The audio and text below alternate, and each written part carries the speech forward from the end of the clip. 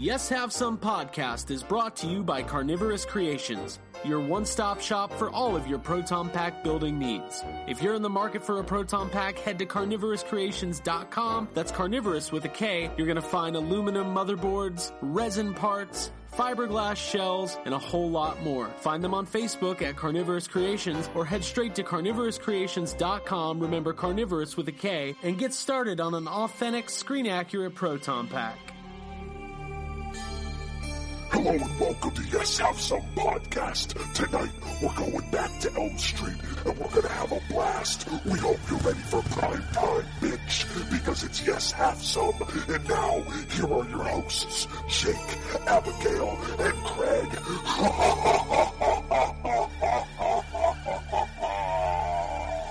Showtime! Everybody loves the IDW comics. You guys have been killing it for a very long time, so... Mm-hmm. Lifeblood, I'm always humbled to hear, and I'm blushing, but you can't see it.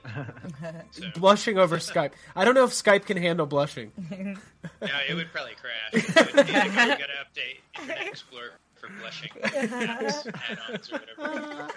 Oh my god. Well, Dan Schoening, thank you so much for joining. Yes, Have Some. It's been a long time coming. Mm-hmm. Before we started recording, I was mentioning that for a long time people have been asking us, when are you going to get Dan and Eric on? When are you guys going to talk about IDW? And I said, we're going to do it. We're going to make it happen. We finally have Dan on, joining Yes Have Some, all the way from Canada.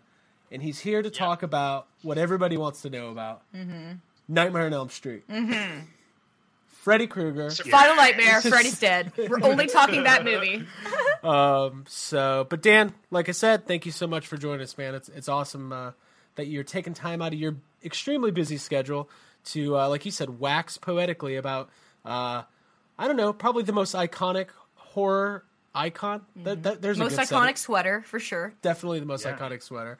Very cool color scheme. And so well-dressed. Well-dressed. Definitely best dressed. I always find myself getting jealous over Freddy Krueger's waistline and his, like, slim fit pants. Oh, he's slim. He's good. very slim. Yeah, he's got those relaxed kind of pleated pants, you know, like he's just casually killing people. Mm-hmm. Yeah, He's got to feel good. He's wearing his Sunday pants. Yeah. Yep. It also takes a certain kind of person that can like pull off a fedora. Most people can't do it, Ooh, and like tough. Freddy, he pulls it off very well. Also, the peacoat in New Nightmare looks really good. Looks really good. Yeah, it's almost like a duster. Mm-hmm. I like it. Mm-hmm. Very GQ. I like it. Now, do you guys, since this is a serious conversation, I'll start with a serious question. Mm-hmm. And whoever wants to tackle it can jump right in. Mm-hmm. Do we think that Freddy Krueger just has the one outfit, or does he have a whole closet with it's just all the same thing? Yes, like Doug, like cartoon character like style. Doug. Absolutely. He's got to have multiples. There's too many times that sweater's getting torn open or torn off, or like he's ripped into it himself a couple times. He's got to have just a closet full of them. Right. It's really like Ernest P. Worrell. You know, My Name is Ernest. Yeah. Mm-hmm. Have you ever seen for the sure. movie when he's got the closet and it's just all the vest and the jeans? Yeah. I think it was in the Ernest Scared Stupid. But Freddy's like knitting. Maybe. Well, it's I think Freddy picks up knitting. Yeah, totally. That's what I was gonna say. Mm-hmm. well, it's very. See him, like, There you go. It's very upsetting, and anytime like the souls of children burst through his sweater, he's probably just kind of pissed off It's about tough. it. He goes to fix it. He's got that glove on. He tears another hole. It's very problematic, I imagine. Dan, it's funny you brought up Ernest. At DragonCon, there was a running joke started by our friend Austin Young, that the movie that he always wanted to see was Ernest Saves Elm Street. Mm-hmm. Yeah. I could see that. I actually photoshopped that, and I actually photoshopped a poster for it right after DragonCon, so it's out there. It's out there. Oh, I'll have to look around for that. That sounds pretty We'll amazing. We'll send it to you. We'll send it. We're It putting would it out be there. a weird ride, that movie.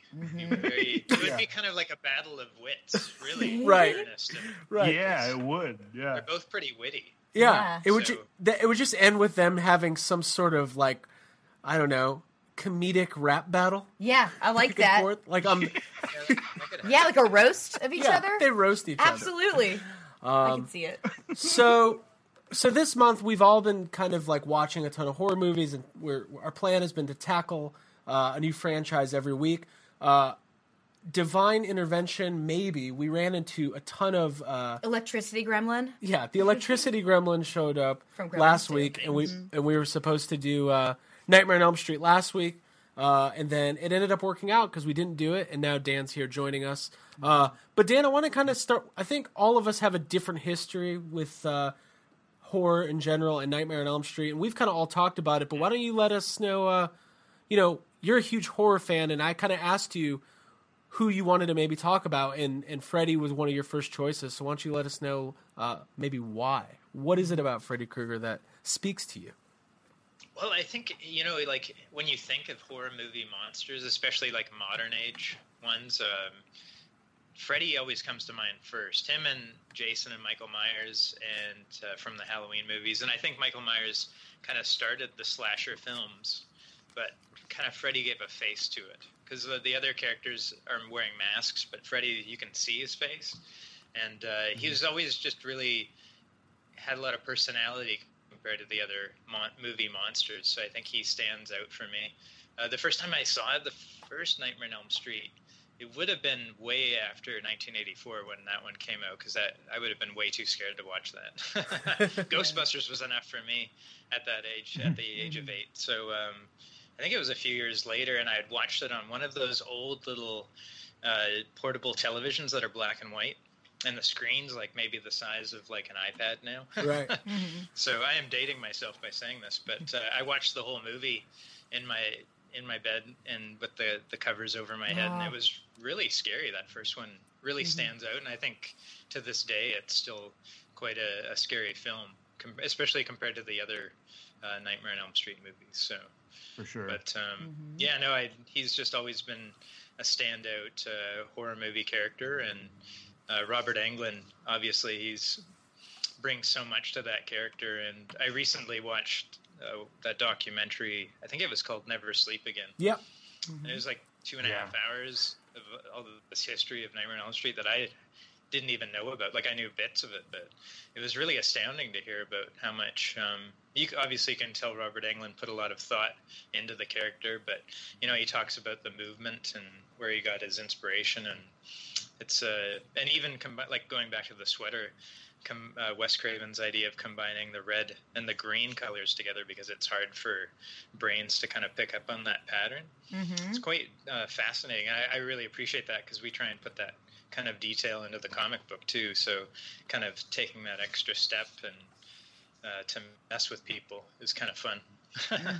Yeah, it's all about like what goes on in the brain and how you interpret him, and I think that's very cool. I read that factoid as well about the green and the red being difficult to like discern to the human eye and being like unsettling, and I think that's very cool. Yeah, it's a subconscious attack, right? So which is how he plays, which I like. Yeah.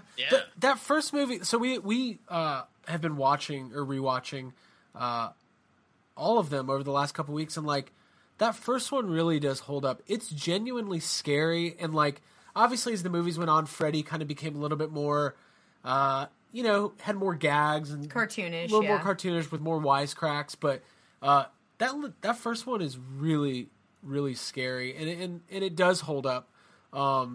And you kind of forget, like, Wes Craven, like, what he did for New Line. Like, they always say, like, New Line was the house that Freddy built. Like, you don't get more iconic than Freddy Krueger, like, as far as bringing in money into the studio, just becoming, like, the face of a franchise and the face of a studio.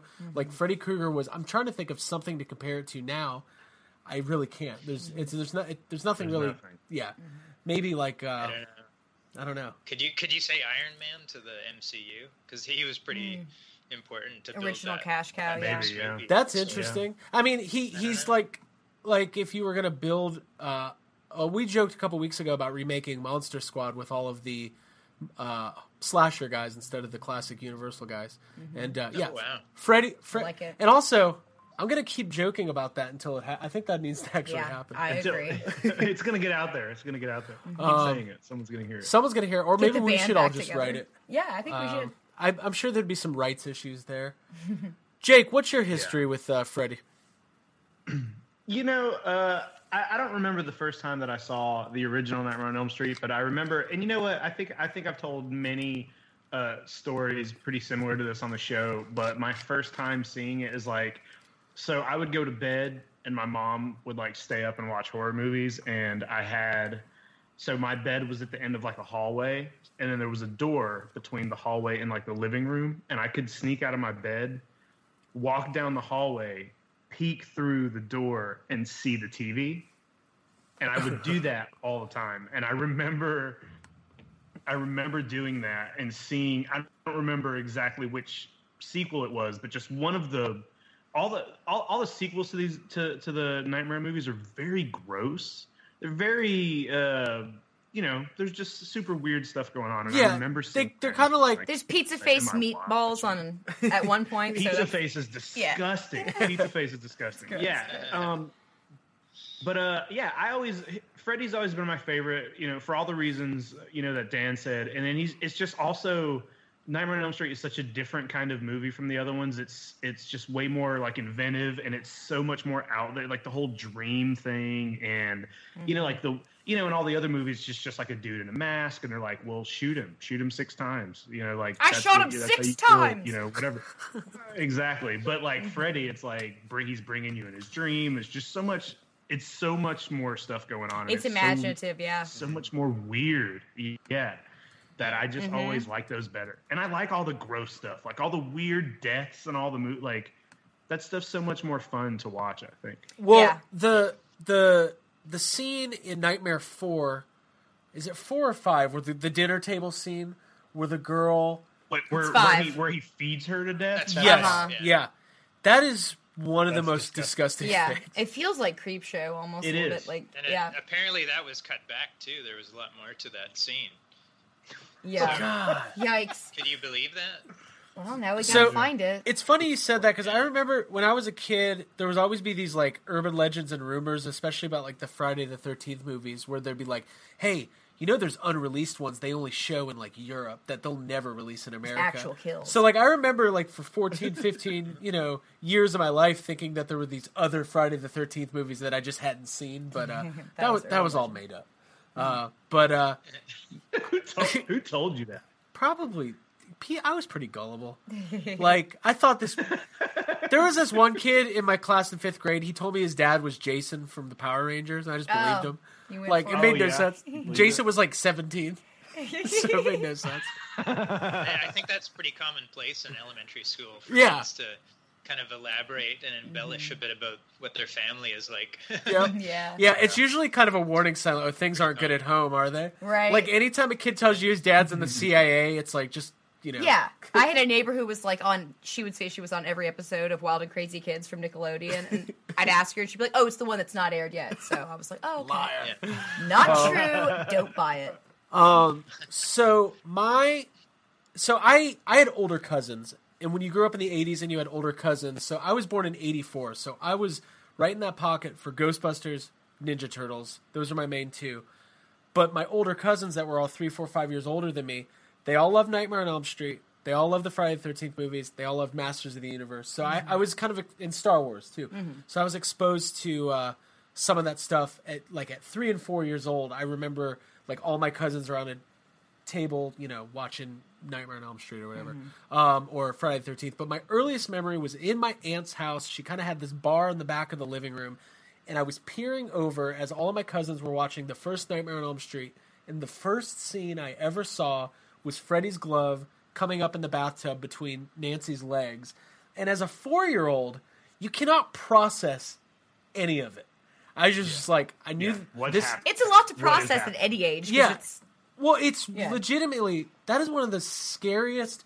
It's like that thing they do in horror where they mix like weird, like teenage sexual tension with horror and violence, and it's kind of like the subconscious brain thing. So was this like, were you watching this and you were like, oh wait, it's doing something to my brain, it's scaring me, it's also doing something to my pants. Is that what was happening? Yes, at 4 years old I said, this is doing something to my pants.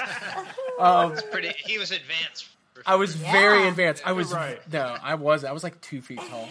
I was gonna say, did you refuse to have baths after that? No, as a matter of fact, I was like, somebody get me to the bathtub right now. Something's going on in there. You're like looking in there. Yes.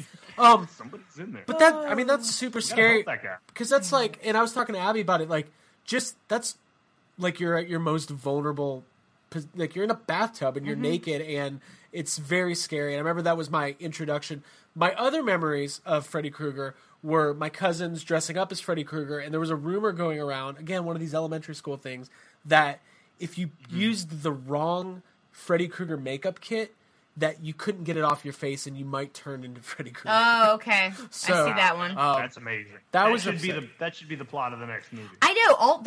Also your like fake Jason movies. I feel like that should be the plot of another movie where like they actually somehow kill you or something like that. So these are all good. Like the urban legends that kids make up should become the new movies. They're much better than the Power Rangers dad story. Abigail. Yes. What is your history with Freddy Krueger? Well, I think anyone who listens to the show will know that I was homeschooled, and there was a pretty religious environment. So I was not allowed to see any of the Nightmare movies or any of the Jason movies or Chucky, or really anything that was. What did you watch? I mean, Alfred Hitchcock was the birds scared me, and like Marnie and like Vertigo. I watched like classic movies when it comes to like horror films, and I definitely wasn't allowed to see anything that was like grotesque or that would like, you know, be considered like going against the Bible. So I grew up definitely terrified of the idea of Freddy, and I saw like movie posters, and I was scared of like any little bits that I would see of those things because, I mean, for obvious reasons, he's terrifying. But watching the movies for the first time, which I did last fall, I saw the first one. I don't know if that was my first viewing. I feel like it might have actually been a few years back that I watched Nightmare on Elm Street for the first time. But what struck me the most was the female characters and like the final girl. That's like my favorite part of those movies. I like to see a strong female like extract herself from situations and outwit Freddy. And I also, my favorite film of the franchise is the third one. I really liked Dream Warriors, and I like Taryn's character, and I like the idea of like the kids being able to band together and like get inside each other's dreams. And like we've all mentioned, like just the dream territory being so imaginative and interesting to watch. Like I think that's just a really cool thing to play with, and I love the movies. So yeah, it's kind of, it's a cool playground. Like the and this is kind of, and Dan as somebody who's a creator, and as us who we all have, you know, these tendencies to kind of dream up these scenarios. The thing that surprises me about the Nightmare on Elm Street movies is they didn't really, not until like Freddy's Dead did they start kind of playing with the mythology a little bit.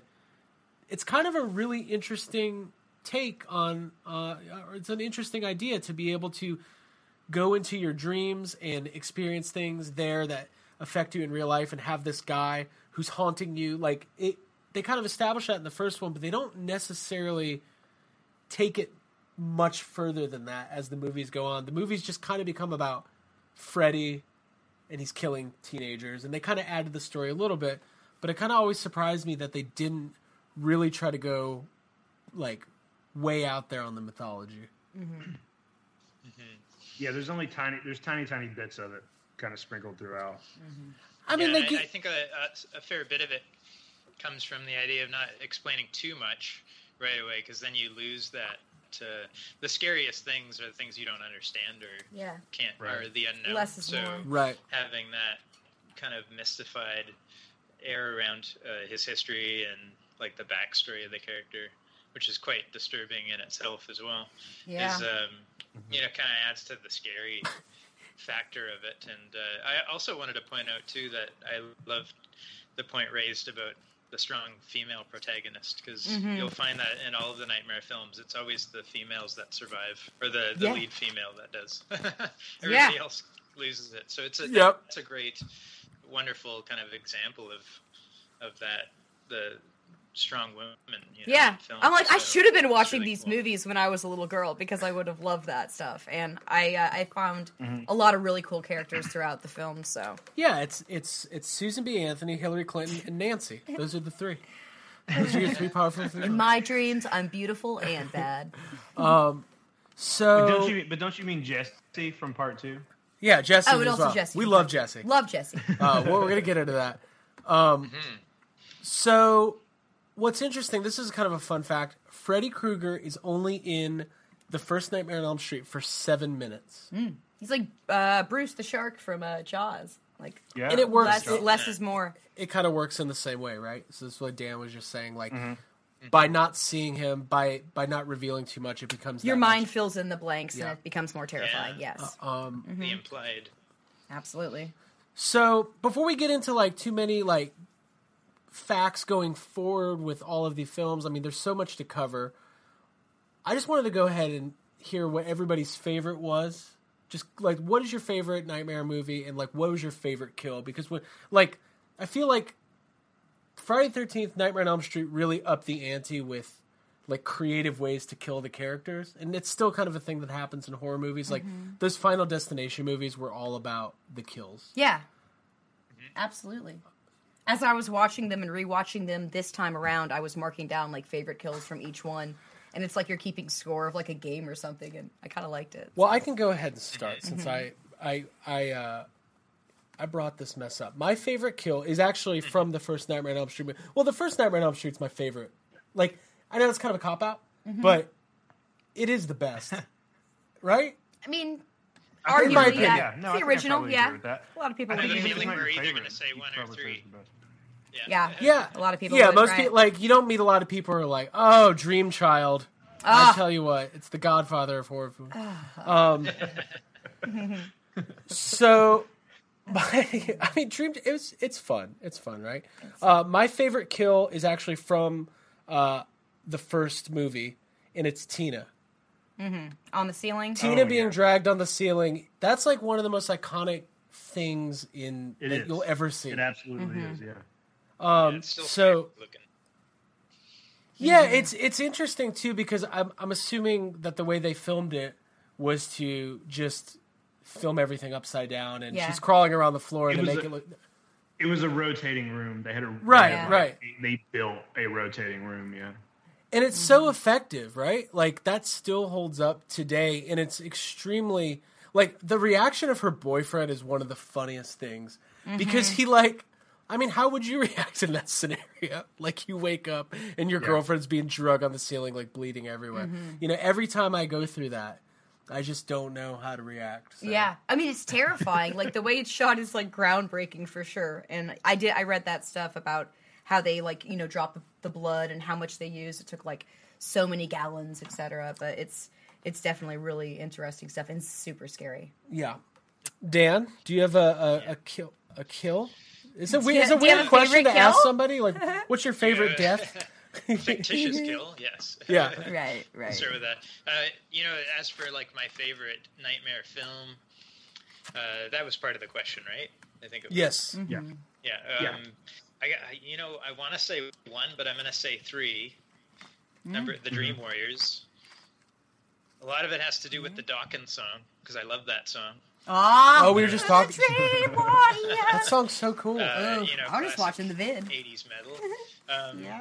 You know, as for when I was a kid, when I first saw it, my favorite kill was the wizard. Just because I was like, oh yeah, that's cool. I would turn into a wizard or a superhero to fight Freddy too. That would be what I would do. But looking back on it now, I think the one that always stands out for me is how Johnny Depp died in the first one. So just being kind of pulled into the bed, and then the pause, the kind of dramatic pause, and then all the blood gushing out. It was just that just kind of has always left an impact. It might not have been the scariest one, but for me it was the most. I don't know. It still stands out as one of the more creative but effective ones. So yeah, I think number 3 favorite film, and then favorite kill is Johnny Depp. No offense to Johnny Depp. No, that's fine. There's a really good line when the cops show up and they're like, "Where's the coroner?" And they're like, "He's been throwing up for an hour in the bathroom." Yeah, and you see blood just dripping through the ceiling still, like starting that, which is amazing. Yeah. Like just the quantity, and like the sheer amount. The mom. Oh, sorry. What was that? No. Oh no, I was just agreeing that it's like so much blood from his kill that it drips through the ceiling. It's great. I love it. Oh yeah, no, it totally is, and you get to see the mom's reaction as well, which is great. Yep. Just adding that extra kind of layer of emotion to the scene. So yeah, and it's really cool that was remember exactly Johnny Depp's first movie. No, you're good, Jake. Go. No, I was just gonna say I don't remember exactly what her dad says to her at that point, but he's an asshole to to Nancy in that, like, she comes in the house and her boyfriend's just been killed, and I can't remember exactly what he says, but he's like a jerk to her, and I'm like, hey, be nice, dude. Yeah, he's like watching her from across the street, like, I don't like that girl. I don't want her son hanging out with him. Oh yeah, it's like, great. Yeah, the parents in those movies are really weird, especially like they Pretty act very disconnected, and I guess it's because they're feeling responsible for what's happening, but at the same time, there's no compassion from them. They're all drinking in the morning, first of all. So yes, they want to not admit to what's happening, and they're trying to just like kind of turn a blind eye to it. Yeah, you'd think they would just move at some point. It doesn't seem to be happening on Main Street. Oh, new neighborhood? Just get out of Springwood. Well, there's an Elm Street in every city, though. Oh, that's what they say. That's what they say. True. Yeah. Jake, do you have a Well, I don't know. We could get a curveball here. I'm looking forward to your answer. Jake, what is your favorite Nightmare on Elm Street movie? Yeah, you know what? It's not any of the previously mentioned ones. I think my favorite. I will agree that I think the first one's probably the best. My favorite is New Nightmare. That's my favorite film. I rewatched New Nightmare over and over more than the rest of them. I think it's such a weird place to go with the sequel, and I think it works. I think they did really well, like, you know, bringing scariness back to Freddy. It like mirrors the first one in such a great way, and I don't know. That's my favorite one. I think like there's so much that he did with New Nightmare that you could tell. Like if you watch that movie now, you're like, oh, it was like his tryout for Scream. It's got like all that meta stuff in it. It's got so much stuff from that like didn't really catch on when he made like New Nightmare I don't think it did very well. You know, you don't hear people talk about it as much. And I think people just like, I think maybe it was a little too early and people didn't get it, because then when Scream came out, everybody loved it and they loved all that meta stuff, and like that's what he was doing with New Nightmare. It's the exact same stuff. And as far as kills, I'm just gonna there's so many weird kills that I love. Like, I mean, you already mentioned the Super Freddy is really fun, and the meatballs are fun. But I really like seeing in New Nightmare what are you laughing at? In the night that I said meatballs are fun. You just said meatballs are fun. Like, I agree with you. They're fun. I like watching the babysitter's death in New Nightmare because it's the same as Tina's death. It's like the exact same thing. And the best she part looks about like it Tina. is that she's a badass. And I'm 100% sure that was on purpose. But the scariest thing about that scene to me is that Dylan is in the room and like he's the only one who can see Freddy, and Freddy like looks at him and he's like, "You ever play Skin the Cat?" And then he fucking drags her up the wall and kills her. It's horrifying. I feel like Freddy and Pennywise the Dancing Clown might have like a really good friendship because they have a lot in common. They hang out. They hang out. They hang out. BFFs. Yes. Dude, yes. For sure. Don't want to go to that dinner party. No. Who'd you get? What do you do? He's like hanging out in dreams still. Dreams are no good, man. Sewers are where it's at. Oh man. It just sounds like a Seinfeld episode. Ooh. Absolutely. Ooh. So, Jake, I agree with you. New Nightmare is awesome. It's very dark. When you watch Freddy's Dead and realize that was kind of like the nail in the coffin, no pun intended. Actually, pun definitely intended. And then they follow it up a couple years later with New Nightmare. It is super, like, obviously, for those who don't know, the plot is that it takes place in the real world where all the Nightmare on Elm Street movies are just that. They're movies. So Heather Langenkamp, she plays herself.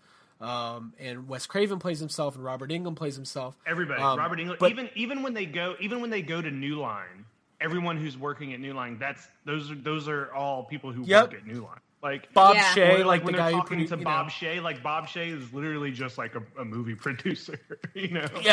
Yeah. And it's really cool. So the whole storyline is that they're writing a new Freddy movie, and as they continue to write the script, Freddy kind of comes into the real world and breaks the fourth wall, and it shatters that like grounding that you have of like it feels lived in and real, and it doesn't have that silliness I think that the previous movies did.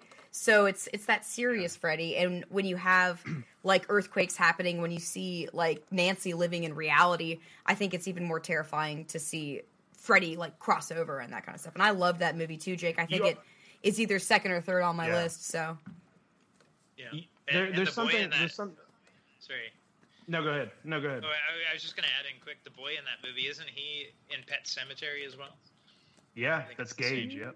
Yeah, that's right. Oh yeah, it is. It was only like 4 years apart or something like that. They were filmed like. He was also on Full House. Yeah, that kid was on Full House. He's in what? Yeah. And he's in Full House. He's like he's Michelle's friend who's kind of an asshole. Mm-hmm. And I thought he was 5 years old. Nightmare on Elm Street, Full House, or Pet Sematary? Yeah. Ooh, Full House is much scarier. I'm currently reading Pet Sematary, and I haven't seen the movie yet, so no spoilers. Okay. Also, spoilers. Okay. Okay, guys. No Full House putting spoilers. It out there, guys. The kid from Dream Child, who is the unborn son of. Oh gosh, yeah, what's I know her what you're name? about to say. What's her name? I can't think of her name. I'll think of it in a second. Alice, the unborn son of Alice, was also on Full House, but he was also. Abby had a really good line. He plays the kid in Jurassic Park who's taunting Grant, and so we're watching Dream Child, and he's like face to face with Freddy Krueger, and I'm like, God, shouldn't this kid be more scared? And she's like, Abby goes, no wonder he's not afraid of raptors. He's already dealt with Freddy Krueger. Well, it's true. What if you called Freddy Krueger a giant turkey? Anyways, Freddy, you're just a 6-foot turkey. So cool. Let's talk about Freddy. Freddy, throughout the films, definitely has a transformation. He starts as a very... What? My round table question never got hit. You didn't answer? Yeah, Dream Warriors is my favorite, and I think my favorite kill is the kid, Philip the Sleepwalker, when he, like, walks off the edge in the asylum.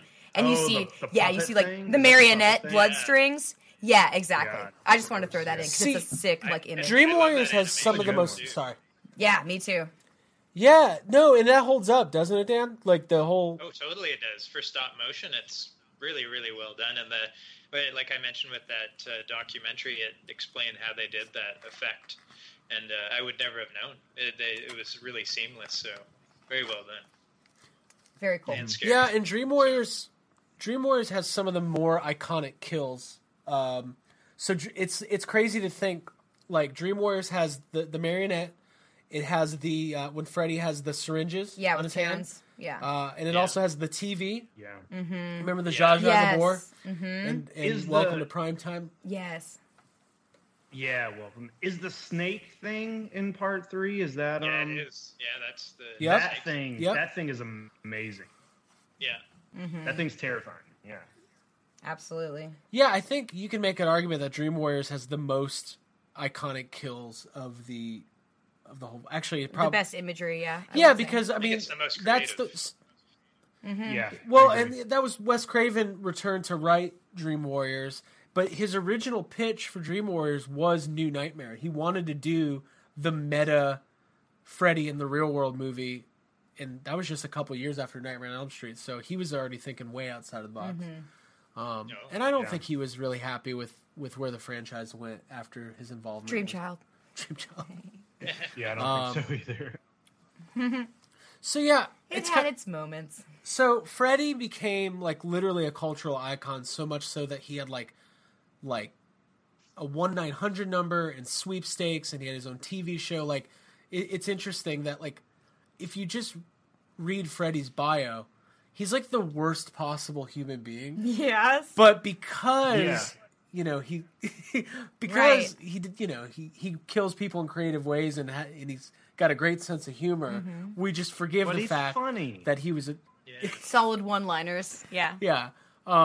That's kind of interesting. In the original movies, they never say, they always call him a child killer, but you kind of put 2 and 2 together. They say murderer instead of the other M word. Yeah. So, But it is interesting, like, in the 1980s, we were in a place where we just accepted it, and he became like a pop culture icon. Anybody have any thoughts on that? somebody disgusting becoming extremely popular. No, that's all I was saying.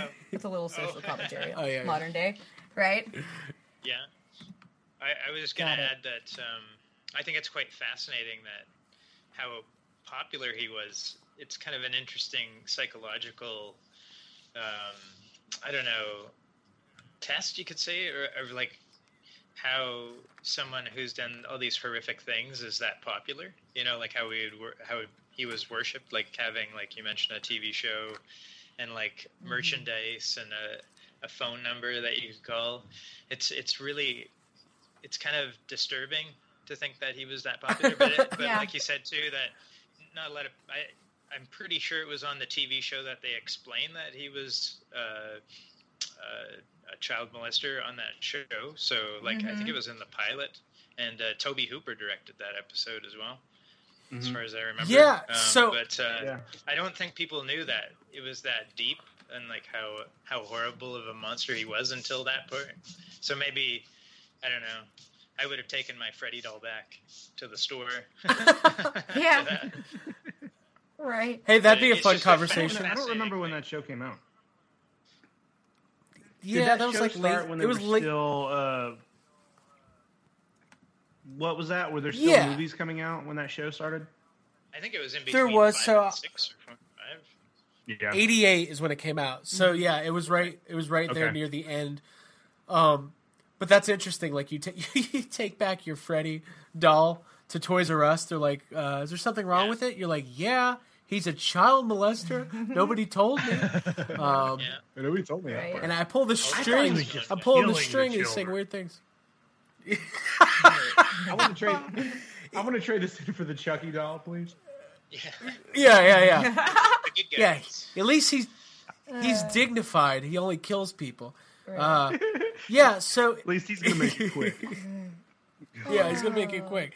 He's not gonna haunt your dreams and torture you and like stretch the whole thing out. No, but he wants to hide his soul inside of you. So, are we talking about Chucky right now? Well, Chucky wants to hide his soul inside of you, and Freddy is trying to take you. Freddy's doing something else. Freddy's trying to take your soul and put. See, it's like a whole thing. Yes, a lot of soul stealing. That's why you just like Jason. Just take him back to Toys R Us, all of them. Jason's just a big dumb idiot, just killing counselors. And he's saving people. At least in Freddy vs. Jason, he's trying to. He's very simple. Right.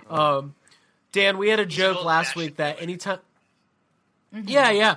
We had romantic. We had a joke last week about how anytime you don't see Jason on screen, he's probably just repeatedly walking into a wall because he's just like so a video dumb. game character, like a glitch. That's awesome. I could see that. Jake loves that one. Jake really likes that. It's funny. I don't know. It's funny. It is. I like it. It is funny. So Freddy kind of had a transformation as the movies went on. So going from the first movie to the second movie, like the second, you can say the second Nightmare on Elm Street 2, Freddy's Revenge is kind of, to me, the outlier of the whole series because it doesn't really conform to any of established rules. Like instead of Freddy haunting Jesse's dreams, he's like trying to possess Jesse to bring himself into the real world. It's kind of loosely connected to the first movie, just that Jesse's family has moved into the same house. But it really is kind of a departure. When you watch all the movies in a row like we've just done, like 2 feels very different. Do you guys have any strong opinions on this movie? Mm-hmm. Yeah, it's definitely a departure because, like you mentioned, the only thing that it can relate to is the house. And also, like, the tone seems a bit darker. Like, I don't know if you could say that. Like, I don't know. It just seemed a bit more scary to me when I watched it as a kid. I haven't watched it in quite a while, but also the makeup on Freddy looked a lot different too. I remember he looked more evil looking, I guess. I don't know. Lack of a better He word. was chattier, I think. Yeah, no, he did. I mean, I don't remember him talking much in that. Gosh, we just watched. It's weird because and Jake, you could speak to this because I know you've seen 2 a lot. Like, they don't. It's not quite as clear when somebody's dreaming and when somebody's not dreaming. And you see Freddy, but then it'll like cut to a mirror and it's actually Jesse. And it's kind of like a weird. It kind of messes with you a little bit, and it is pretty dark. I just think it's an entertaining movie, and a lot of people for a long time I think just didn't like the second movie, but I think maybe it's kind of have a little bit of a resurgence. A little bit of a resurgence. I know I enjoyed watching it this week. Like it's definitely different than the other ones, but I like it. Absolutely. You know, one thing that really stuck out for me in that film was that freaked me out were the dogs with the people faces. Oh, yeah. Those things are so crazy. Man, that threw me right off because I was like, whoa, God, that's scary. Yeah. I love it. Yeah. I think one of the reasons definitely. I think one of the reasons that movie is so different is because it's just following the first one, and they didn't want to do the same thing the first movie did, so they went a different route. But it wasn't really until the third film that they started following a trend with how crazy the kills get. You know, like we were just talking about how weird the kills are and how good they are in part 3.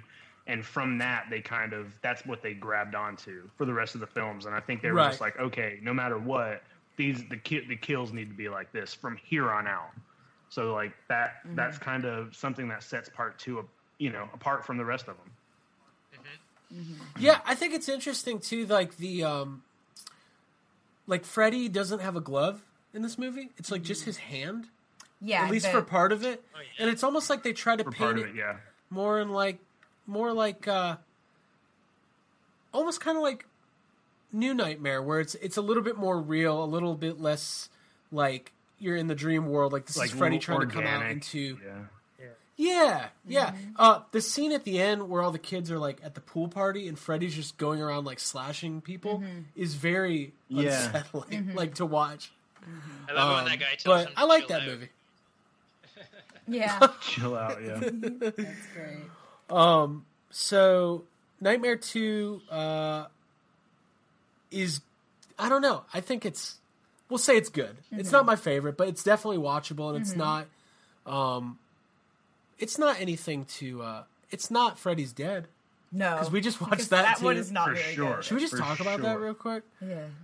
Yeah. Is it the 6th one? Well, right? real quick. Yeah. It's so... The final one. Yes. It's the last one. It's the last one. They never did another one after that. Yeah. So, 3, 4, and 5 kind of are their own little trilogy, right? Like Dream Warriors and what's the fifth one called? Dream Child. I never remember what the other one's called. Child. Dream something. That's kind of the story of the Dream. We're just getting. This is the rest of the episode. Dream Master. There it is. Dream Master. There we go. So Dream Master is really good. Yes. That's the one that introduces Alice, and she's an awesome protagonist. A worthy comparison, I would say, to Nancy. Abby, what did you think of that movie? Yeah, I enjoyed it. I liked that it followed up with like the fact that the Dream Warriors are able to like interact with each other's dreams and save each other. I think that stuff's like very cool, or not save, but be able to pop up in each other's dreams, and having that carry on from the third movie is very cool. I don't think the Band of Misfits are quite as like memorable or likable because 4 has the karate guy. Yeah, 4 has the karate guy. It's like a brother-sister thing. Yeah. I preferred Dream Warriors because having the kids be in the institute, like they had like very serious traumatic backgrounds, and that makes it like scarier. It makes them more memorable. So I think that the 4th movie, the cast of characters, they're just like friends in high school, and it's mostly like a high school setting. So it's not quite as scary, but it's still a good movie, and I enjoyed it very much. I think there's some cool kills, and I like Alice as a character, and I think she's very strong. When it comes to the Dream Child, though, the follow-up, I'm like, it got a little off course. It's kind of dark and gothic, that 5th one. Yeah. I thought so, at least.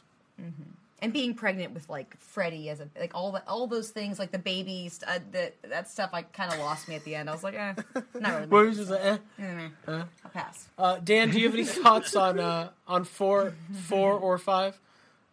4 or 5. Well, honorable mention kill has to go for me to number 4 with the girl that turns into the cockroach. Oh yes, that's a creep show moment. Lifting the weights, that part really grossed me out. And of course, Freddy's really line about you can check in, but you can't check out.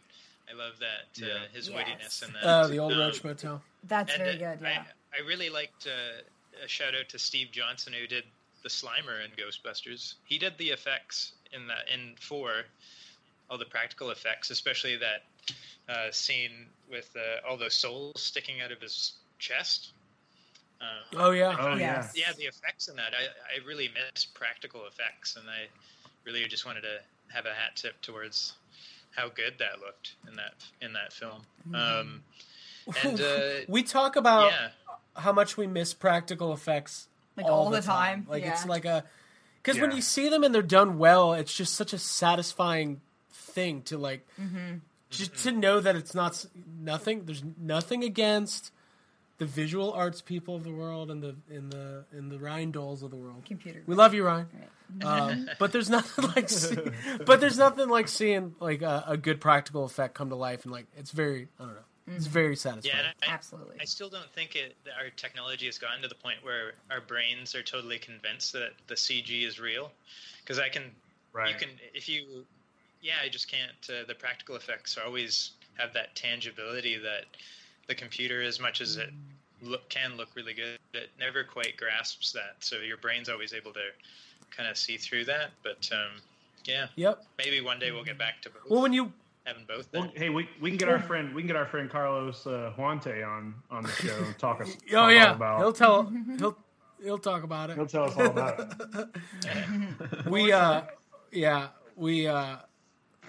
He's got some strong opinions.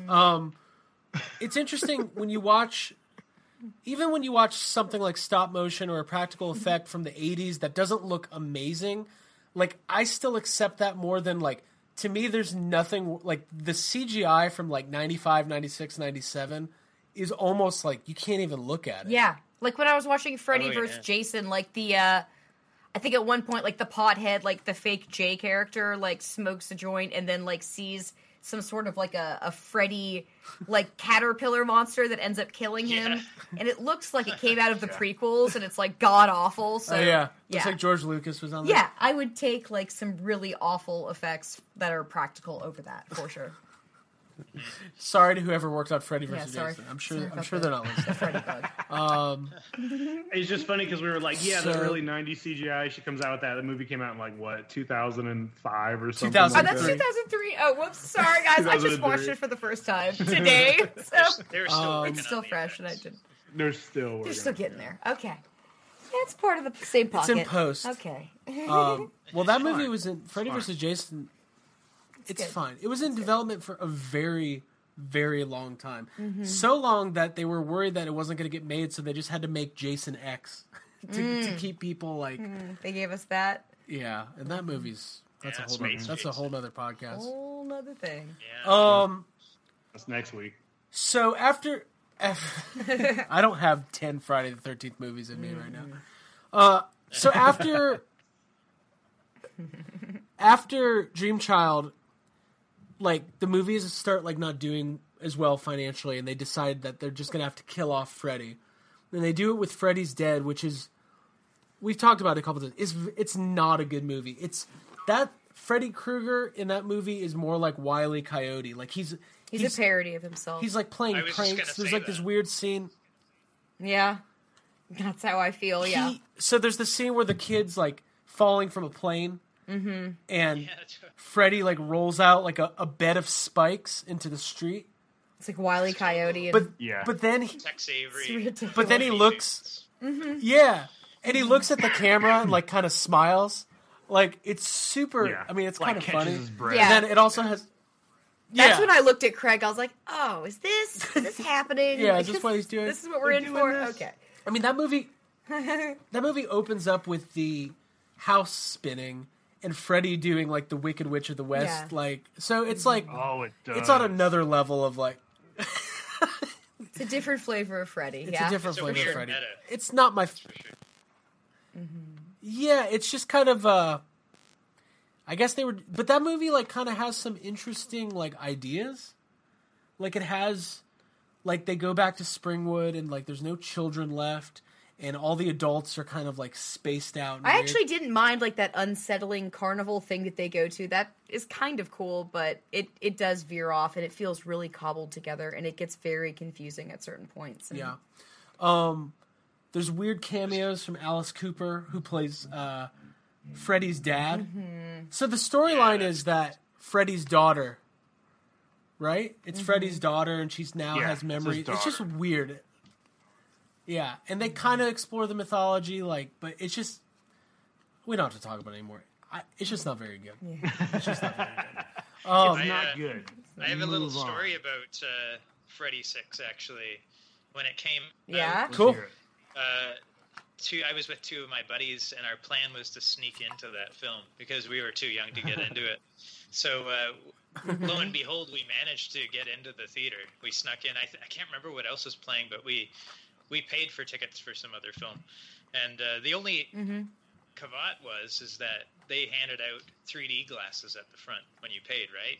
So since we didn't actually pay for Freddy's Dead, we didn't get the 3D glasses. Anyway, we got into the theater, and we're watching the movie, and the 3D part comes up, and then I look over to my buddies, and they have glasses, and I didn't have any. So I had to watch the 3D with my regular eyes. Totally didn't work. Oh, no. Oh, man. That joke's on you. That's not fair. Yeah, no, so that's give me a pair of glasses. Yeah. That's super gimmicky that they did that. Like the last 10 minutes, there's like a 10-minute sequence in the movie where the main character puts on 3D glasses, which was the audience's cue to also put on 3D glasses. Yeah. Which I'm glad so that she could enter Freddy's mind. Yeah, and it's really poorly done. There's some weird stuff in that movie. There's really also weird.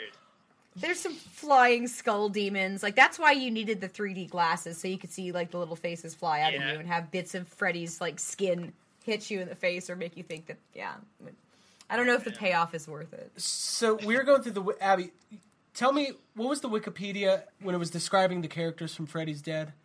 Oh, it was like, they were the three main characters. One kid who is abused by his parents to the point of losing his hearing. One girl who is molested by her father. And a pothead, which is like what I don't really know what the trauma is there, and I love that line. The worst of the three. Breckenmeyer plays like just a pothead. Yeah, and it's really funny when Breckenmeyer was that the video game thing? He goes into he goes into a video. But the fact that he's like thrown into a children's home because of that's like I love it. But he goes into like a video game sequence. Yeah, and Freddy's making these extremely outdated Super Nintendo references or whatever. Oh, he's like, now we're playing with power. And it's like, right. It's like, oh, that'll hold up. Yeah. So, although I guess the SNES Classic did just come out, so it is kind of timely. That's but true. It's so bad. It's pretty bad. They kill off Freddy, and then he comes back. Is that the one with the guy's hearing aid? Yeah. Where he kills the guy by dropping all the pins and stuff? You That's know, kind of fun fact about that actor is he was also one of Griff Tannen's bullies in Back to the Future 2. He was the shorter one that had that kind of electronic vest that he pressed the button and that receipt came out. Gotcha. Well, then that guy got what was coming to him. Because you can't go around bullying people. No. Yeah, don't mess with Marty. God. So now I just want to talk about Back to the Future 2. I'm kind of burnt out on we're done with Freddy's Dead. We'll save that for another episode. So Freddy kind of took on, as we kind of, we've covered a lot of ground in a short amount of time. One of the more interesting things that I've been reading about are the unmade Freddy movies. There was a lot of ideas for Nightmare on Elm Street movies that never came to fruition. One of my favorites was Peter Jackson actually wrote a script. This is kind of an interesting story. Peter Jackson, who obviously went on to do Lord of the Rings, he got his foot in the door at New Line with a script he wrote for Freddy 6, which was not made. And the storyline was that Freddy Krueger has become like an old, decrepit joke. So much so that kids are taking sleeping pills purposefully to go to sleep, to go into their dreams, and just mess with Freddy Krueger. And then, this already sounds amazing to me. Yeah. So that's the movie I want to see. I want to see that. But then, he gains power and kills one of them, isn't like? Yeah. Well, I mean, it doesn't. You can't just mess with Freddy Krueger that long. No. But I like the idea that this everybody knows about Freddy Krueger, and kids are almost how kids do stupid stuff. But instead of graffiti and skateboarding in places they shouldn't go, they would go into their dreams and like steal his hat. Yeah, and to think that he's all washed up like that's like an interesting spin, and like to take him from that and make him terrifying again. That's cool. It's interesting because he was such a cultural icon, and now the franchise is kind of in limbo, and they did the remake. Has everyone seen the remake? Do we want to talk about the remake? No, I never saw it. Jake? You never saw it, Dan? Yeah, it's we've all Yeah, of course I've seen it. It's bad. It's abysmal. Yeah, it's very bad. Yeah, it's really bad. I just heard it's it was really like bad. a rehash of the first movie. Like almost shot. It is, yeah. It is. It very is, close. but with worse effects. Really? Oh, wow. Somehow. Yeah. Too much CG. So you should just Google the in the first Nightmare, there's the scene where Freddy kind of comes out. He like pushes through the wall above her bed. Yeah. And it's this really cool practical effect, where it wasn't a solid wall. So in the remake they do that, but it's CGI and it just looks so stupid. You should just Google like that image. It just looks dumb. That sounds like my nightmare.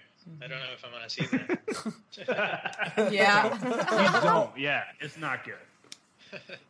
Yeah, it's pretty bad. We don't have to cover the remake, but it's interesting though that Robert Englund, I feel like, could still play Freddy Krueger and do a really good job. Don't you think? Like, oh, for sure. I mean, he's older. He's like 70 now, but like, put him in that makeup. Like, he's in makeup. Yeah, 100%. If he wanted to do it, he could. I mean, he's still, at cons within the last year or so, he's still putting the makeup on for like photo ops. And I mean, once the makeup was on, it's Freddy. He could do it if he wanted to. Right? Yeah. Yeah, no one's gonna be like, "Oh, Freddy's losing his looks. He's obviously getting older." Right? Freddy's going like, yeah, he wears a hat. You've got gloves, like long sleeves, long pants. He's covered. It would be funny if like Robert Englund had put on 30 or 40 pounds and it's like, "Ooh, Freddy, come on, man, cut back on those cheeseburgers, those meatball pizzas." Get back to chasing those kids. You got to cut with down the on success. that Papa John's pizza. Oh, there you go. It's true. We were talking about that earlier. With the success, so now like they're bringing back Halloween next year with Jamie Lee Curtis. Mm-hmm. Obviously, It is still in theaters, the highest-grossing horror movie of all time. Crushing it, yeah. Dan, did you see It? Oh yeah, I loved it. I loved It. Yeah, awesome. Yeah, I loved it. To make that yeah, joke. I know. My daughter is a huge horror movie fan, and she's actually seen more of the recent ones than I have, like Insidious. I haven't seen that yet, but she likes that. But It has now become her favorite movie. So, oh wow, she really how cool likes is that? It a lot. So she's seen it twice already. That's awesome. I've only seen it once. Oh wow, so. That's cool. Okay, I've seen it twice. What is her like age bracket? I was gonna ask how old. I guess she just has an age, not a bracket. Almost 13. She's almost 13. Okay. So cool. When I back when I was her age, I was watching horror movies too, and she's a lot better at handling them. Like we watched The Exorcist last weekend, and she was fine throughout the movie. But when I saw it as a kid, it freaked the crap out of me. So she's got a higher threshold for the horror than I do, but she really enjoys it. So well, awesome. Yeah. It is fun. I was having that discussion, and this is kind of a general discussion about horror films, but I was having it with somebody at work and someone who was adverse to watching horror films, and their argument that was fear is a negative emotion. Why would you want to have that? And I was trying to articulate why they were wrong, and that was a stupid thing to say, but I couldn't say that to a coworker. But hey, Jake, you watch more horror than the three of us on YHS. Why do you gravitate towards horror films? Why are those your favorite? I don't. Not to put you on the spot. Just what you said, man. Like it's just. There's something fun about, and it's hard to even say exactly what it is, but there's something fun about shutting the lights off and just like being terrified that maybe there's a monster around the corner or something, and it's just fun to watch that kind. I don't know. It's like stuff like Freddy, stuff that's so completely out there and impossible from what we know to being a real thing in the world. It's just fun to see that stuff, So it's just like, I don't know exactly what it is about. I don't know, like, psychologically what it is about people who like to just, be so fucking scared they can't sleep at night. But it is. Us. You can read Stephen King books and watch like every Nightmare movie in 1 week. Yeah. No, I think there's something to be said about facing your fears and like putting them on screen and also finding the humor in them. And like, I feel like as people who are sometimes on the outskirts of life or sometimes feel like maybe are against the grain, like you almost identify with the monster and like see that soft side and like, it's like the kids who get killed off are always the assholes. It's like the kids that you hated in high school or growing up. So there's something, I don't know, like I have enjoyed going back and watching these horror movies because I wasn't allowed to, like I said, growing up. So having a different perspective and being an adult now, like I watch it and I'm like all about that final girl and I'm all about the female empowerment. And I like being scared and I like the special effects. I also, like I said, I like the humor in a lot of these movies and I find them very, very entertaining. I definitely think that the Nightmare films are better, superior to the Child's Play and as well as the Friday the 13th movies. I really have been into Freddy, and I like scary movies for the same reasons too. Like I like to turn the lights off, and I like to have that jump scare, and we're all in the same bracket too. I think we could anybody who grew up in the 70s into the 80s, we got the best. Like we have the most horror icons. Like they're still making horror movies now, and it's awesome that Pennywise will be a horror icon again for this, generation. But like, we grew up with Jason, Freddy, Chucky, Michael Myers, Leatherface. Like, so we kind of had a lot of exposure to these kind of movies at a young age as well. Or at least you didn't, Abby. No, you were shielded from it. But my parents didn't. But I was terrified at like the idea of them. So yeah. I also watched a lot of Nick at Night. I was watching Mr. Ed. Oh, sorry. Go for it, Dan. No, you're good. I was just making a to stupid joke. Real quick. I want to hear it though. I was just saying I was watching Mr. Oh no, you're good. It wasn't worth it. It was a Mr. Ed joke. You better make it at this point. Oh no. Trust me, my jokes are dead on arrival. Oh, Jake and we didn't need it. So. Go for it, Dan. No, go for it, man. I just wanted to add back to what we were talking about. I think the thing about being afraid and experiencing those negative emotions is that we all have that within us, and it's a safe place to acknowledge that part of us without having any consequence in reality. So, and that was just why I think they're so attractive to people, horror movies. So. Yeah. Well, it's kind of like, it's also... Yeah, to experience catharsis and, like, get that out. Probably, and I could be dead wrong. If there's probably a psychologist listening who's going to tell me I'm wrong, but it's almost like, why do you go on a roller coaster? Something that's clearly scary. Like, it's for the thrill of experiencing something that you know deep down is safe, but you want to mimic. I think we're all kind of obsessed with, the thought of, like, what's it like to almost be dead? Like, what's that? Because none of us want to actually have that human emotion, but we're all going to have it at least one time.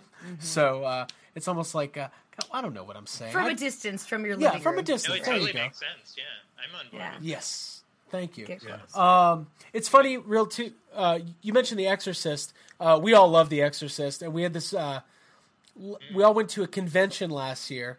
We've told this story before. We won't go too deep into it, but Linda Blair was doing a convention last year, and she had an altercation with Jake. It was very good. Yeah, Jake was trying to get his Pazuzu statue signed, and she refused to sign it and wouldn't explain why, and literally yelled at him. Oh, really? It was by Pazuzu. Something happened. That's what we assume. But she was possessed by something. Yeah. Something. Yeah. A little high strung, Linda Blair. But hey, love you.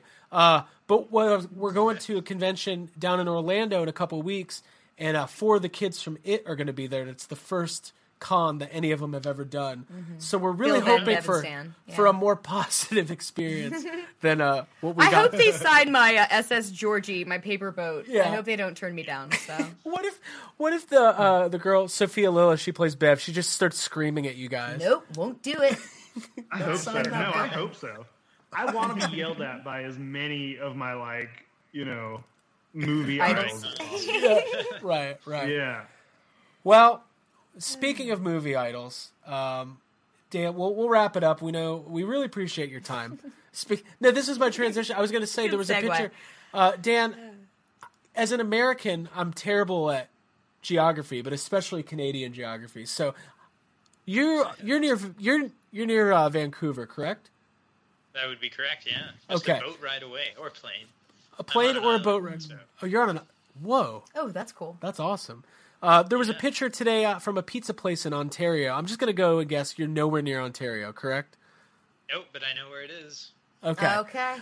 There was a pizza place So we're all on the same page. in Ontario tonight. Speaking of idols, Bill Murray and Dan Aykroyd dined together at a pizza place tonight in Ontario. I thought that was pretty Really? cool. Yeah, isn't that? Yep. That is pretty epic. Wow. And we've had a running thing on here. Like, we've all met Dan Aykroyd. He's extremely gracious. We've all met Ernie Hudson. I don't think any of us have ever had the pleasure of meeting Harold Ramis, unfortunately. But none of us have met Bill Murray. And when you hear so many stories, eventually when it happens, we're just crossing our fingers that it goes swimmingly. Yeah. So, Well, here's hoping. Yeah. Dan, have you had the pleasure of meeting Mr. Bill Murray? No, but I'd love to. I think it'll just be like one of those instances where you're not expecting it, and he'll be right behind you, kind of like Right. a horror movie. Yeah. But it's Bill Yep. Murray, so it's awesome. It's Bill Murray. And he won't kill you. So maybe with laughter, he might kill you. But He could try. That's a good. Yeah, that's a good. He one. could kill me. he's it would be pretty awesome. I still haven't met Ernie yet. I'd love to meet him. I have met him like on emails, but not in Right. person. So Okay. hopefully one day soon. And I did meet Dan, and he is amazing. So Yeah. very Very cool. gracious. Mm-hmm. So is Ernie. Well- He's really good. He's good to the fans. Super nice. Yeah, Right. it's cool to meet the guys you look up to. When I meet Sophia Lillis at Spooky Empire, I plan on saying I wish you were Bill Murray, because I know that she's a huge Bill Murray fan. So Wait, I'm gonna be like, I know that you wish I was Bill Murray too. We're both chasing him. So, Dan, we really appreciate you stopping by, talking a little Freddy Krueger. The hour went by fast. We'll have to do it Yes. again. Before we part ways, what can our audience look forward to as far as the things that you're working on currently with IDW? Because you are the master artiste who has brought us these wonderful comic books for the last... I feel bad. Has it been 5 years? Has it been 7 years? I feel like it's I think it's crazy. between 6 and 7. Six it's and coming up 7 to years. 7, yeah. That is so Yeah. crazy. Which is remarkable, and I have to thank all the fans that are buying it, because without you guys picking up the book, we wouldn't be drawing it, or making the book. So not just drawing it, but writing it as well. So Yeah. it's a real honor to be able to add to the lore and the mythos of the Ghostbusters. And yeah, I'm trying to think of what's coming up next. Well, in November we have the Ninja Turtle crossover, the second one. So that should be exciting. Very cool. And we got to do some really cool stuff in it. There's like I was mentioning before, there's an extra 4 artists on the book that handle separate areas of the story, and they all like brought their A game to it, and I got to explore a few different styles as well within the 5 issues, which was fantastic. And after that, we are doing another annual, which I always really enjoy doing, because they're a bit of a longer story, and Eric has a bit more time to breathe and give that amazing dialogue that he writes so well. And an exciting thing is that it's one of my favorite real Ghostbusters villains. It's not actually him, but it's kind of him.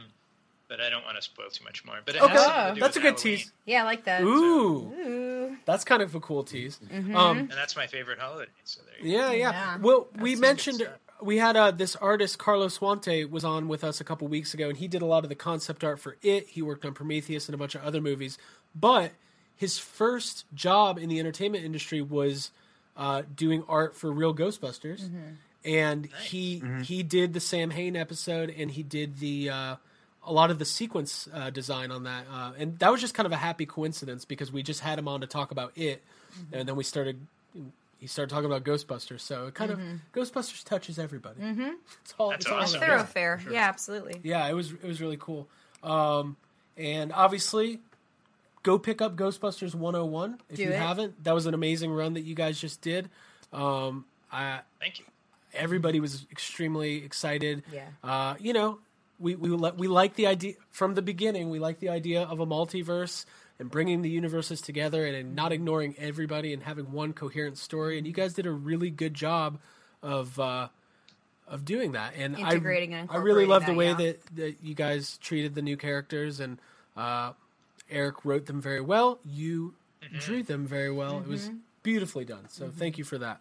Thanks. Yeah, no, it was when I had first seen Answer the Call in the theater, I was like, oh, it would be so cool to have an opportunity to draw them in the comic. But I was thinking, oh, that'll never happen. And lo and behold, like maybe 6 months after that, we get the call to do that, which is fantastic. And also, Answer the Call #1 comes out on the 25th. Oh, right, of October as well. So yeah, Very definitely cool. support that too, because the team on that are doing a fantastic job, and I really love Corin's artwork. So cool. Very cool.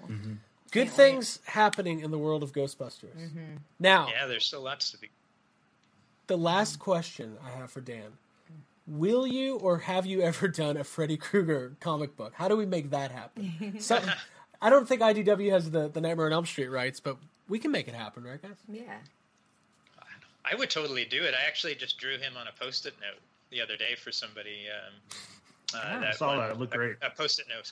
Thank you. Yeah, one of the Halloween Post-it notes that I do in October. So I've always enjoyed drawing Freddy. He's a lot of fun to draw. He's pretty detailed, so it would be a bit time-consuming. But yeah, it would be interesting to kind of tackle a story like that. Yeah. And it would just be whether or not could it be told in film, or why would you be doing it in comics? And Right. as long as it made sense to do that, then I would be down. To Well, do that, so.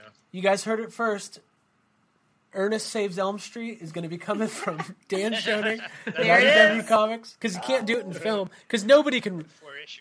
Right. Listen, you can get somebody else to play Freddy, but big. nobody's getting an Ernest vest. No, That's not you gonna can't happen. fill that vest. Well, cool, Dan. We will let you go. We really appreciate you stopping by. Thank you so much. He's got to go return his Freddy doll to Toys R Us. Yep, exactly. Yeah, that's right. I gotta go and hit up the Toys R Us before they close permanently. Yes, So, dude, you have to hurry. With your... which is so sad. Yeah. I used to work at Toys R Us too. So. Oh, Really?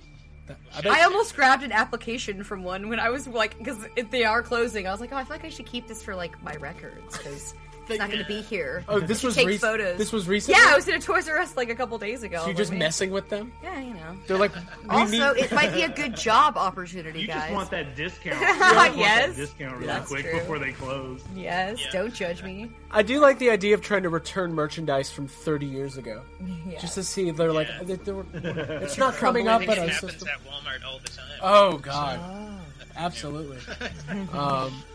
Cool. Well, Dan, thank you so much. Have a wonderful night. We appreciate your time. And, Good luck with your return. Once the Ninja Turtles crossover comes out and all the other stuff, we'll have you back on and we'll talk some more Ghostbusters. Sounds good. Yeah, for sure. We'll talk Ghostbusters this time. Yeah. Yes, please. Yes, have some. All right. Thanks, Dan. Awesome. Thanks so much again, guys. Take All right, care. Dude. Yeah, thanks, dude. Have a great night. See you, man. Bye. You too. Bye. Thank Freddy's you coming for you. so much to our guest Dan Schoening for joining us. That was really cool. We've wanted to have Dan on for a long time, and Yep. we talked some Freddy Krueger. He seems to be a big fan of the old. Yeah. Hey, guys, you know what Dan is? He's a Fred What's head. Dan? He's a Fred head. He's a Fred I thought you head. were just gonna be like, Dan's a big fan. Did you know they're making a documentary about Freddy Krueger fans, and it's called Fred Head? Is that for real? That's You're not amazing. making that That's up as a That's joke? the stupidest name ever, but I want to see it immediately. Fred heads? Well, because there was I like unused scripts for some Nightmare on Elm Street that had to do with a cult of Freddy worshippers that were called Fred Heads. Oh, okay. There you have Very- it. And they're like copycat killers? They like get inside people's dreams? They tried to. They inspire people. They try to get inside people's dreams, just like in Bill and Ted's Bogus Journey, when they just jump in the air and like dive into their ears. Sounds great. They use a hearing aid? Oh, wait, that's been done. Whoa! No, we're not. Dude, I love that part so much. You don't even know. I'm so happy right now. Bill! Okay. So, thank you, Dan Schoening, for joining us. We didn't talk a lot of Ghostbusters, but we'll get... Guys, No, fuck it. Ghostbusters is here to stay. Oh, it's not going anywhere. It's not going anywhere. There's a bunch of comics coming out. We talked about that. So- Comics, animated movie. You know, there's always the sneaking suspicion that maybe the IDW guys would be involved in an animated project. You never know. I wish they were. I hope they are. Possible. Yeah, it's possible, but it's probably something we won't know for a while. We won't know for a while. And Dreams and do come true. They probably don't know at this point. they don't know either. Well, you know, we gotta make it perfect, you know? Uh-huh. Okay. So, how are we doing? How are we feeling about Freddy? Did we cover enough ground? Did you guys get it out of your...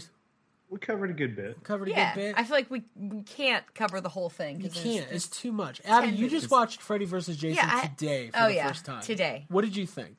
Well, I didn't hate it. I felt like some of the acting was like better than maybe the earlier, like the fourth or fifth movie, and especially the sixth movie. I'm a Destiny's Child fan, so I liked Kelly Rowland. And who it turns out she's a liar because they had that song where they said they were survivors. She's not a survivor. She's not a survivor. She didn't make it. She did not. No. But I didn't hate that movie. Honestly, I felt like it was okay. It had some decent kills, some decent characters. Did I like the concept of Freddy versing Jason? No, because it's totally unnecessary. No. They have to fight. They gotta fight. But for what it was, I don't know if it was the payoff because I've read and you've said there was a lot of build up to this movie. So it just feels it's like you think you the want best they could do. So Jake, what do you think about this? You think you want Freddy and Jason to fight, and then when you watch it, you're like, oh, this is like Mortal Kombat. This is not very good. Well, it also doesn't. It also, I mean, you can tell immediately by watching the film. It doesn't make a whole lot of sense. You right from the beginning of the movie, you get this. What I think is kind of cool. You get this voiceover from Freddy, which I think is kind of a cool thing, and he's just like, last week on Lost, make him remember. And he's like, right. I'm gonna wake up Jason and trick Jason into walking from Camp Crystal Lake to Springwood, Ohio, because nobody else in the world can remind these kids that Freddy exists except for Jason. Who are you gonna call? Probably not Jason. Hey, also, I don't know if you realize this, Abby, while you're watching the movie. I don't know if you took a note of how many people Freddy kills in this movie. I think it's one. Yeah, it's not. I think he kills one person. And you know what? That could even be wrong. Yeah. Jason does all the killing. Yeah. And then also, he's like his puppet. Jason's the good guy somehow. Kind of, yeah. He's the sympathetic. He almost gets a kiss from Kelly Rowland. Yeah. That is the one thing that makes me really hate this film. And then Jason's mom shows up and she's like, I told you to kill Freddy, and now you're killing all these kids. It's it doesn't make any sense. Although she's pretty good, so whatever. I like the one character, the girl that wears the hat, that's just like PJ Souls in every movie. Her character's pretty decent. Yeah. What about Jay from Jay and Silent Bob and Jack Black for some reason? Yeah. What the fuck? It's weird. It's weird. So the movie was in development for a long time, and basically what happened was New Line acquired the rights or they got the rights back for Friday the 13th, and who cares? Something happened. The end of Jason Goes to Hell sees Freddy's glove coming out of the ground and pulling down Jason's mask, setting up the battle we've always been waiting for, which doesn't happen for another 10 years? Yeah. It's literally a long time. One of the unused concepts because the thing is, how people want to see him fight, but what is their reason for fighting? One of the original concepts was that I can't say it without laughing, that Freddy was a counselor. Freddy Krueger, okay, the evil monster who's killing gerbils in class, okay, gets a summer job. The son of 100 maniacs. Yeah, not 1,000. Or how many is it? He gets a summer job as a counselor at Camp Crystal Lake, and he molests Jason. I just want to see him putting on sunscreen. I feel like that would be pretty painful with all the open wounds. He's got a whistle. He's human at this point. Oh, this is. So Abby's thinking Freddy as Freddy Krueger, as Freddy Krueger, as a lifeguard. Yeah, popping up. I kind of like that, actually. I'll watch that. Yeah, I think that would have been a better movie. He would have been like, "No lifeguard on duty, bitches." Right. Okay. He loves kids. He loves them. He's not going to let them die. Here's the thing, though. They didn't go with that, and there's got to be a better way to bring those two together than it's just such that. But I don't think there is. It's two completely. They don't make sense to be in the same thing at all. It makes no. like Jason and Freddy, they're not each other's targets. You know, in no kind of world, Freddy needs to kill Jason, nor Jason needs, like, it just doesn't make sense. And they had to, what happened was a long time ago, someone was like, dude, wouldn't it be cool to watch like Freddy and Jason fight? Because that's back when the movies were popular. Right. And then the little thing at the end of Jason Goes to Hell, that wasn't meant to be a real thing. That was just like, hey, this will be fun. Let's just do this. That wasn't legitimately meant to, like, there was no plans at that time to make this movie. They were just like, oh, this will be fun. And then from that, they were like, oh no, we should do it. What about, so also there were, I feel like Celebrity Deathmatch had a lot to do with it. I feel like everybody just wanted to see I want to see people fighting. Yeah. So Freddy versus so they did Alien versus Predator. That happened. Also awful, Also not good. There was a script out there that you can read online for Freddy versus Jason versus Ash. Which that got turned into a comic book. Which, that would be fun, right? I mean, anything with Bruce Campbell. That would be fun. Are there any other horror icons we would like to see go against each other? Whenever this movie was pitched, and the only reason I remember reading, or maybe it's in the commentary or something, they had a different ending for this movie in which they were both going to get like pulled down into hell. And Pinhead was going to be there. Oh, that's interesting. Like pulling them apart, you know? Yeah. And they didn't do that. It was a rights issue. Okay. They didn't have the rights, so they didn't do it. Yeah. Okay. I pulled it up here. Freddy has 2 victims in this movie. Oh, okay. It's like 2 victims, an entire movie. It's his lowest kill count. And Jason kills over 14 people in the first 45 minutes. Well, he's the winner if this is a versus situation. He's the champion. I think Michael Myers versus Jason would, but not fighting, but like an IQ test. That'd be fun. Yeah, I'd like to see them both go to the DMV and get their license. Exactly. That's all I want to see. Freddy's the instructor.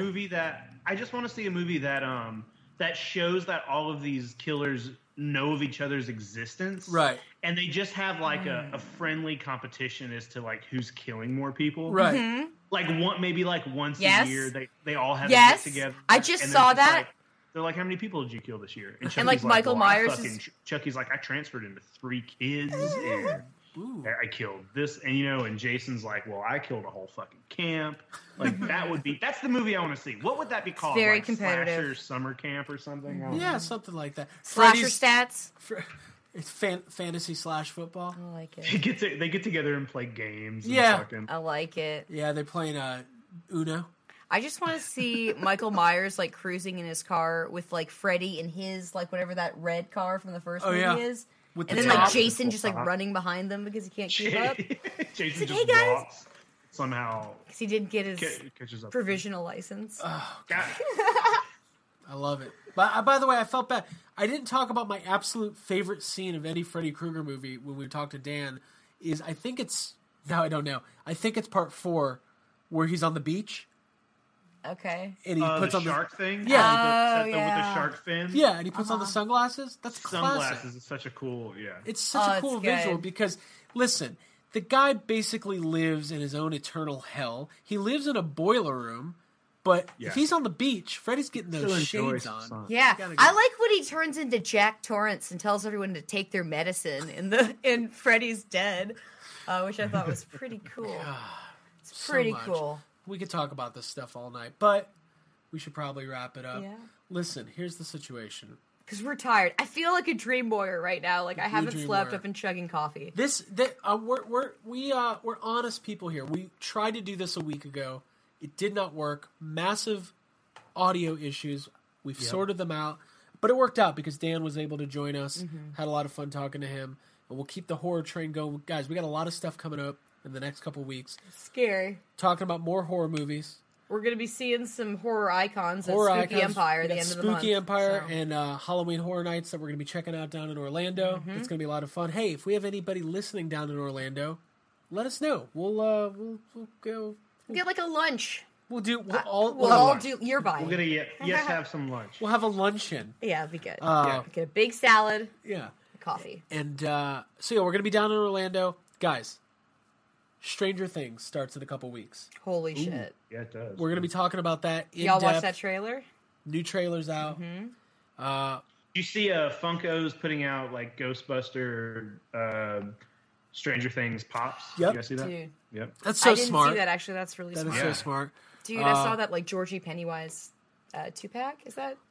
Ooh, yeah. Who's putting that out? It's Funko. It is Funko. So, guys, I want to leave you with this. God, we have so much to talk about. So we're gonna go down to Spooky, and the cast of It will be there for the kids, and we're gonna meet them. It's gonna be Bev, Ben, Stan, Bill. Stan and Bill, and there's a website called fanmail.biz, and this is a website where you can obtain people's addresses if you want to send fan letters and fan mail and get autographs through the mail. So I haven't done that in a while, but I was going through it. Somebody while it was in production sent a letter to Barbara Muschietti. Is that her name? I hope I got her first name right. I think. Yeah, she is the producer of it, sister of the director, Andy Muschietti. I just love saying that. Now that I can say it without saying Andy Milonakis. Wrote Barbara a letter, and all the letter was just expressing their gratitude that she was just like, hey, I'm a huge fan of the original. I love the book. Thank you so much. I'm really excited about your movie. Good luck. It was a good luck letter. And in the mail received a poster signed by the entire cast and crew. Shut the fuck up. So God, they're too good, and like everything that's come out from that movie. It's too much to handle. She's been very vocal too. Like on, her and Andy, both of them have been very vocal on Instagram, and they'll comment on whatever, just talk about the movie openly and stuff like that. It's really cool. It's like a romance between fans and director, which is kind of like what happened with James Gunn when Guardians first came out, and it's that like it's just really sweet and awesome to have that back and forth. And I want to leave it on this note. We talked a lot about Freddy Krueger, Nightmare on Elm Street tonight, one of the greatest horror icons of all time. Thank you so much to Wes Craven for bringing. Who in the story? He's a fucking visionary. He was a visionary, and he had night terrors of his own. And he was inspired by like real deaths and like there was real shit. It was I believe in Japan there were these reported deaths of these teenage boys who would have these night terrors and die in their sleep. And he was like, "That's a movie. I'm gonna make that a movie." And as a female who likes to drink coffee and like punch stuff and like I don't know, I like badass women, and these movies have. And that's what Wes Craven was. Yeah, he's a badass girl. But these movies are great, and I love them. And he passed a couple years ago, and obviously. Probably the most iconic. If he was the Stephen King of horror directors. So thank you to Wes Craven for bringing us these wonderful films, and thank you to Dan Schoening for coming on. And thank you to Dan Schoening for coming to talk about them. That's all she wrote. Thank you to Jake. And thanks to Thanks Jake. to me. Hey, thank you. Thank you to GarageBand and Skype for cooperating. They've been at odds. Been fighting. They've been, but GarageBand only got 2 kills. So.